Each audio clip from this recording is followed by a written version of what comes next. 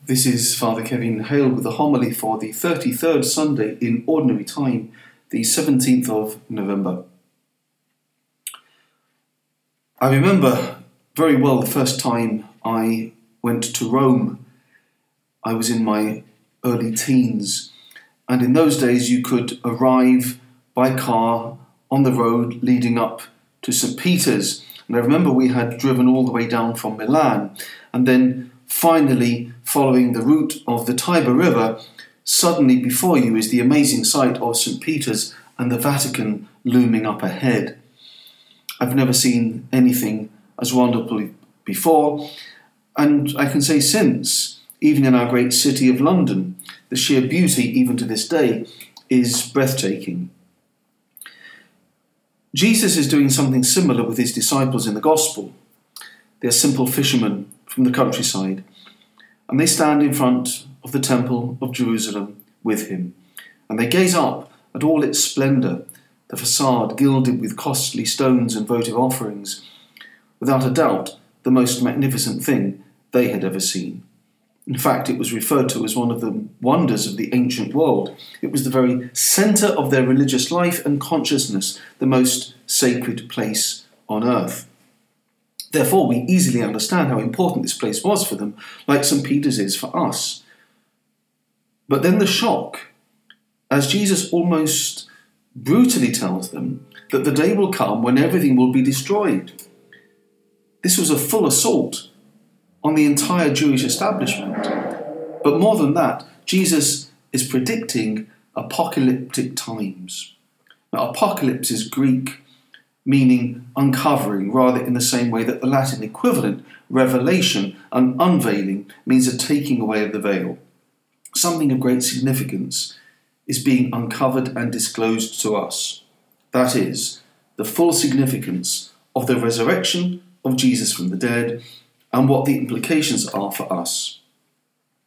So the readings and the prayers at this time of year are full of references to apocalyptic events, the disintegration of the world, the destruction of earthly temples, the resurrection of the body, life everlasting.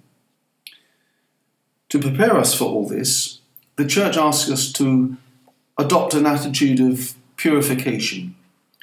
This need for purification in our lives is something even those without any religious faith see as important.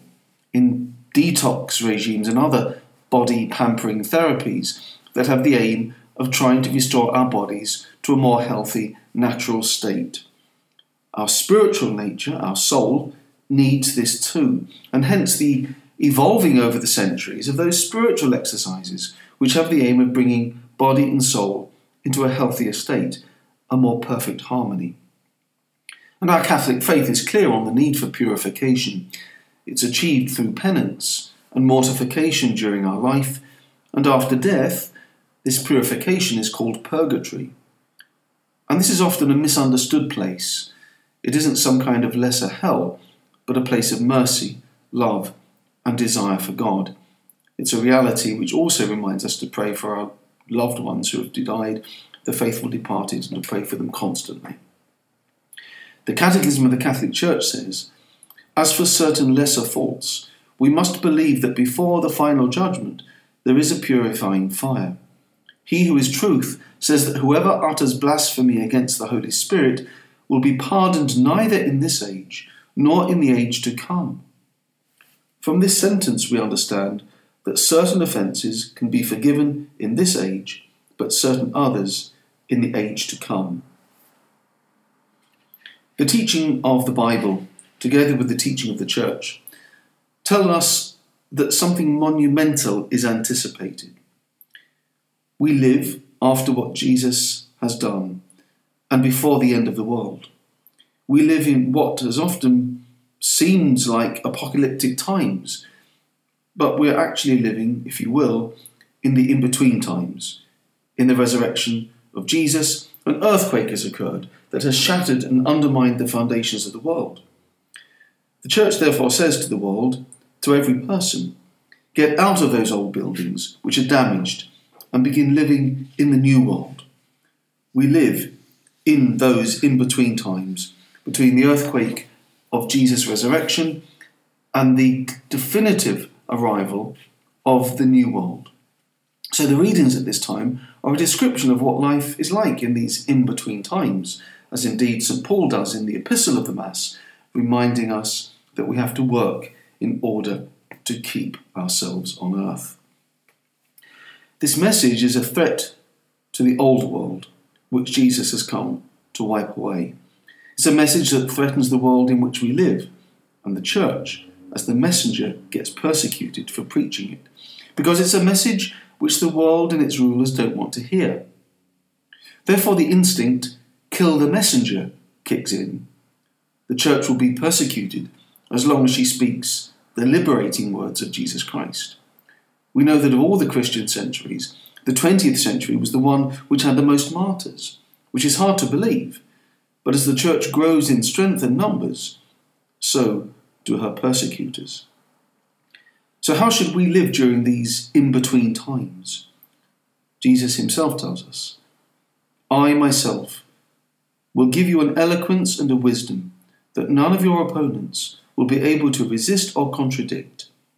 You will be betrayed and put to death, but your endurance will win you your lives. We have a simple task in these in-between times, which is to speak, preach, teach, and live the gospel with courage, the saving message of Jesus Christ. And we do it with the authority of the Lord himself. The power of the old world cannot overcome us. So we have courage, despite wars, despite earthquakes and persecutions, and despite the rulers of this world with all their plans. The simple task is, announce the gospel, the teaching of Christ and his church at every opportunity. We ask Mary to assist us, as mothers do, in striving for perfection and encouraging us not to flag in the race for the prize, which is eternal life. Let us pray. Grant us, we pray, O Lord our God, the constant gladness of being devoted to you, for it is full and lasting happiness to serve with constancy the author of all that is good. Through Christ our Lord.